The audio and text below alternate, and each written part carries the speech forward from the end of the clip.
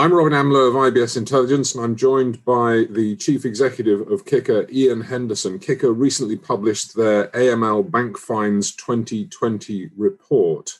28 financial institutions issued fines for AML-related violations in 2020. This is a problem that doesn't seem to be going away. You would think that institutions would know better.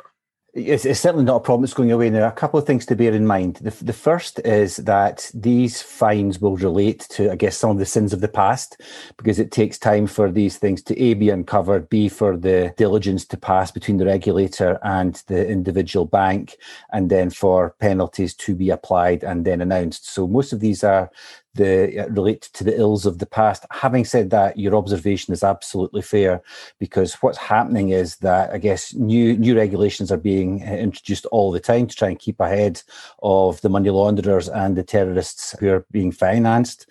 And that means that the banks have always got a difficult job to try and keep pace with the scale of regulation and the international coverage with what they need to do in different jurisdictions.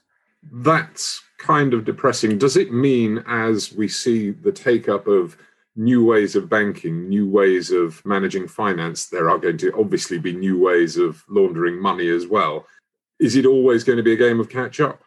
I think there's always going to be a game of catch-up. I guess bad actors will always be there, unfortunately. And I guess increasingly the bad actors are quite smart and they're using technology to try and find either gaps, loopholes, or cracks in the armoury. So the banks will always be on the defensive, but they're doing a pretty decent job in terms of, closing those opportunities. So in some respects, it's always going to be a game of catch-up, but I think the banks are much stronger now than they were a couple of years back. All right, so I accept your point that what we're seeing in terms of the fines being handed out last year are historical in nature. But what conclusions can we draw from what you found? Yeah, there's a fundamental change. Most of the penalties that have been imposed over the last few years have been for, I guess, discrepancies and poor onboarding. So at the time of customer take on, the banks were found to be wanting. That was the original set of sins. What's now happening is that most of those challenges have been met by the banks. So they're very, very good, I would say, nowadays at client onboarding. They know the questions to ask. They know the information to obtain and ascertain. The bigger challenge now, though, is keeping that information up to date. And I think the next generation of penalties will be for not keeping client records as up to date as they should be. The reason I make that point is that most organizations risk rate their customers. They'll rate them high risk, low risk, or medium risk. So high risk customers, by dint of what they do, either the nature of the business, where they do it, who the principals, shareholders, and directors are, might prompt an organization to flag those as high risk. The information pertaining to those will be updated on a regular basis. If the customer, though, is deemed to be medium or low risk, then they will apply a risk-based approach, which means they will review that information every 3, 4, or 5 years. And the regulators are coming to the conclusion that you can't possibly know your customer if the last time you reviewed the directors, the shareholders, where they were based, the nature of the business was 3 or 4 years ago. So the new pressure on organizations is what's called perpetual KYC, keeping that information up to date on an ongoing basis. Well, this is where technology can step in to lend a hand with the likes of robotic processing and machine learning and artificial intelligence. It's going to be much easier for banks to weed out potential risk and also to see where things might be going. 100%. But your point is that technology's got a role to play. Absolutely, is point number one. Point number two, the whole notion of what's increasingly called digital transformation is pointing organizations to the fact that, I guess, tried and proven AML, countering terrorist finance and fraud prevention, was always about a mix of mind and machine, human interface supported by technology. And I would say the recent world has probably been 25% machine and 75% human being. I think we're on the cusp of that almost flipping 180 degrees, and a go-forward position will be driven by 75% automation and 25% the human smarts overlaying that. When we look at how banks are implementing this, obviously there's a certain regulatory push towards compliance. Do you see any institutions actually doing more than the bare minimum?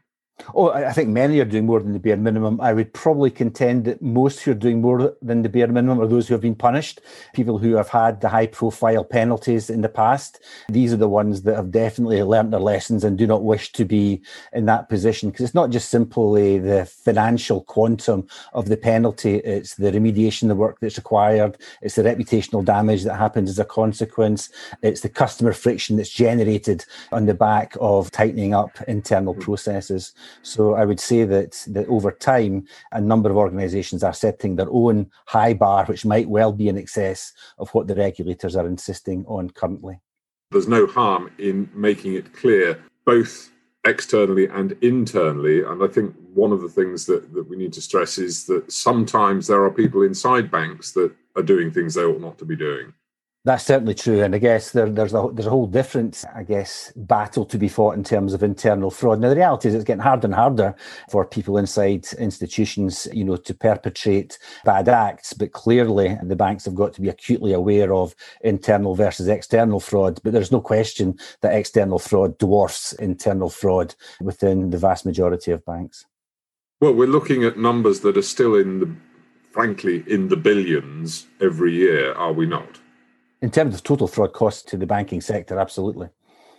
So how do we actually get that number down? Yes, we say it's a game of catch-up still. Yes, there are technological solutions coming down the track that's going to make it easier to flag these things up. But there must be a way of reducing that number. So certainly, I think the trend, or I guess there's two different angles here. There is the number of attempts, which is definitely growing exponentially, as you've indicated. I think the fraud that is now being prevented is growing significantly too. So in terms of the tools that the banks are now increasingly deploying, that is definitely having an impact in terms of reducing and stalling the scale of fraud hit. And what's Kicker's role in this?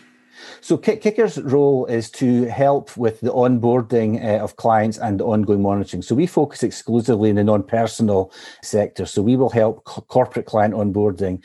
And the unique thing that Kicker has created is a global network of registry connections. So increasingly what regulation requires organizations to do is to independently verify the corporate data they're getting from their customers. The most logical place to go for that is the local company register. So in the UK, Companies House, it's a criminal offence in most countries not to keep your corporate data up to date. So that means you've got up to date, or certainly within 14 days of change, up to date information from the local register. But the challenge you have is if you're a UK organisation, you could get all of your information from Companies House. But as soon as the ownership structure or ultimate beneficial owners take you outside of the UK, you need other tools to do that. So if you had a UK company that was owned by a Hong Kong holding company, which in turn was owned by individuals in China, then it's a tool such as Kickers that you would require to pull all of that information together to make sure, A, your onboarding is up straight, but more importantly, that you can monitor for changes going forward. Thank you very much, Ian Henderson, Chief Executive of Kicker.